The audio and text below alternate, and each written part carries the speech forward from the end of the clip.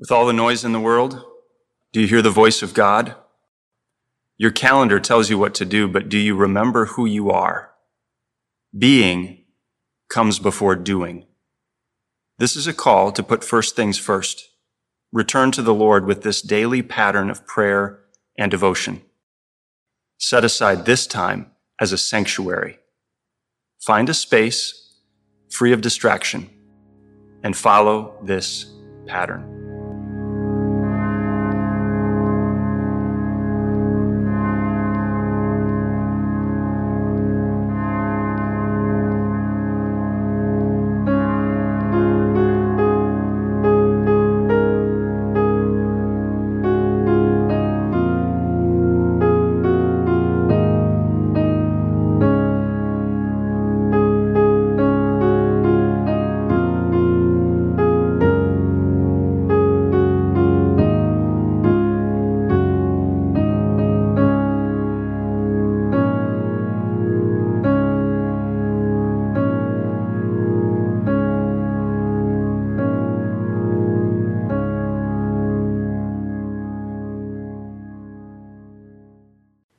I'm Jeff Claytor, here again with JG, John Groff.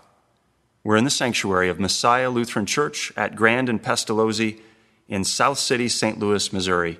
It's Tuesday, and the focus is family.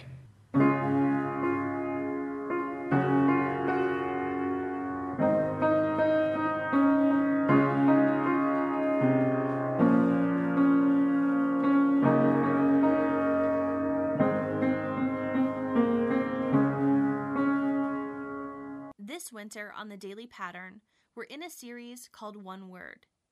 Each day we'll take one word, a feeling or circumstance, and bring a word from God to it. Let the word of God speak to your life.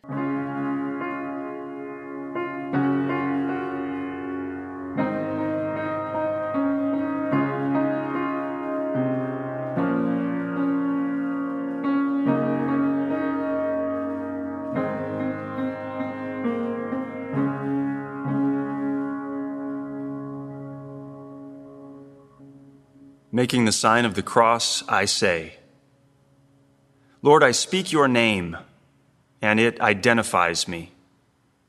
I am your child, I am part of your family. So I begin my day with your name on me, the name of the Father, and of the Son, and of the Holy Spirit. Amen. I invite my Lord into this time, into this space. Jesus, you are the good shepherd. When I was lost, you chased me down. You laid down your life for me. You know me, and I know you. Call me by name and lead me.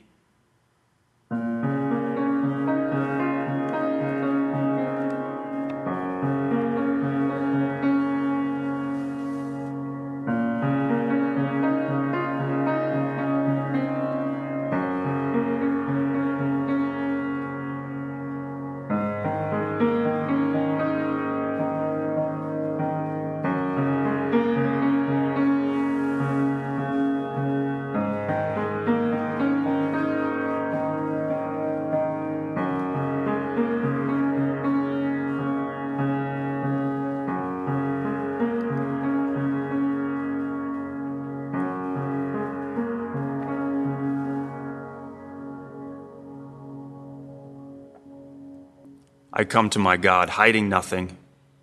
I confess my sins. Forgive my sins, O Lord. Forgive me the sins of my present and the sins of my past, the sins of my soul and the sins of my body, the sins which I have done to please myself and the sins which I have done to please others. Forgive me my wasted and idle sins. Forgive me my serious and deliberate sins. Forgive me those sins which I know and the sins which I know not, the sins which I have labored so to hide from others, that I have hid them from my own memory. Forgive them, O Lord. Forgive them all.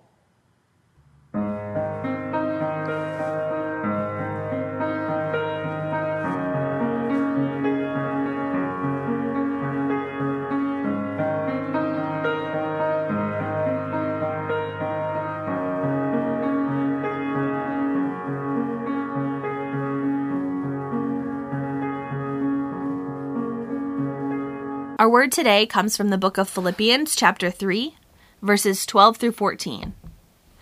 I press on to take hold of that for which Christ Jesus took hold of me. Forgetting what is behind and straining towards what is ahead, I press on toward the goal to win the prize for which God has called me heavenward in Christ Jesus. Our meditation today is on the word regret and was written by Paul Clater. I wish I would have. If only I hadn't. Thinking back on an experience in your life, complete those sentences. Having regrets because of something we have done or said, or left undone or unsaid, is a human experience we're all familiar with. Such regrets can be as benign as, I wish I wouldn't have had that second cookie, or as serious and potentially life-altering as, if only I had married Monique instead of Geraldine.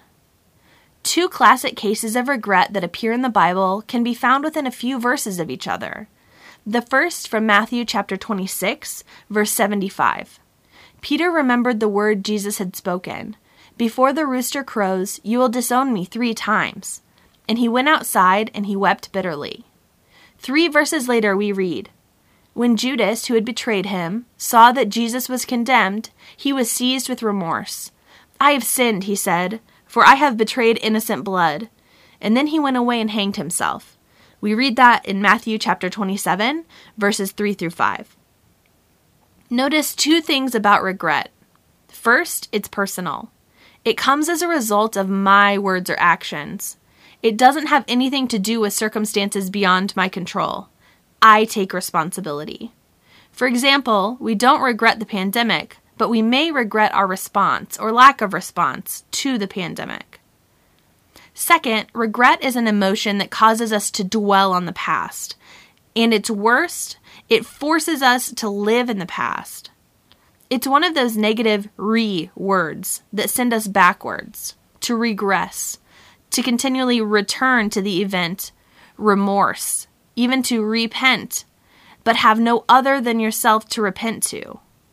Such was the case with Judas. He took responsibility for his sin, but with no one to whom he felt he could repent, his regret caused him to regress into despair and finally suicide.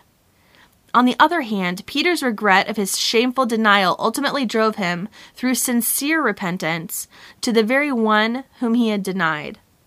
On a cross less than 24 hours later, Jesus would eliminate forever any need for regret, Peter's and ours, having taken from all of us the burden of our past through the forgiveness of sin. Much like the end of one's life, the beginning of a new year is a good time for us to reflect on those things that cause us regret, like, I wish I had spent more time with the people I love. I wish I had worked less. I wish I had forgiven more. Instead of regressing into these regrets, though, now is the time to progress through and forgive our past into the joy of living for Him who died for us and rose again. Truly a life of no regrets. Like St. Paul, who certainly had much of his life that he could regret, we can confidently say, I press on to take hold of that for which Christ Jesus took hold of me. Forgetting what is behind and straining toward what is ahead, I press on towards the goal to win the prize for which God has called me heavenward in Christ Jesus. Our verse for today. We pray, Shepherd me, Lord Jesus, beyond my failures and weakness, my sins and my regrets, throughout the years of this life and into life eternal. Amen.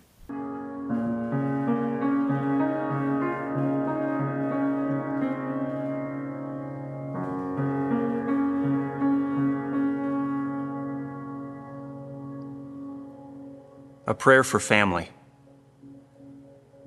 Father, I pray for my family, those you've given to me, those in my immediate family, parents, spouse, siblings, those in my extended family that you have given to me, cousins, aunts, uncles, grandparents.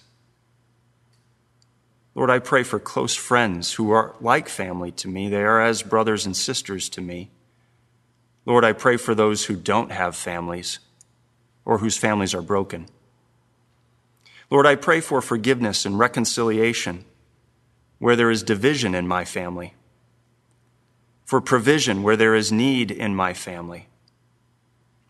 Oh God, I pray for you to be the one foundation, your cross at the center of my family and my close relationships. And Lord, I pray for a generation yet unborn, future family members that you have in mind. All these things, Lord, all my closest relationships, I submit to you and ask for your grace in Jesus' name. Amen.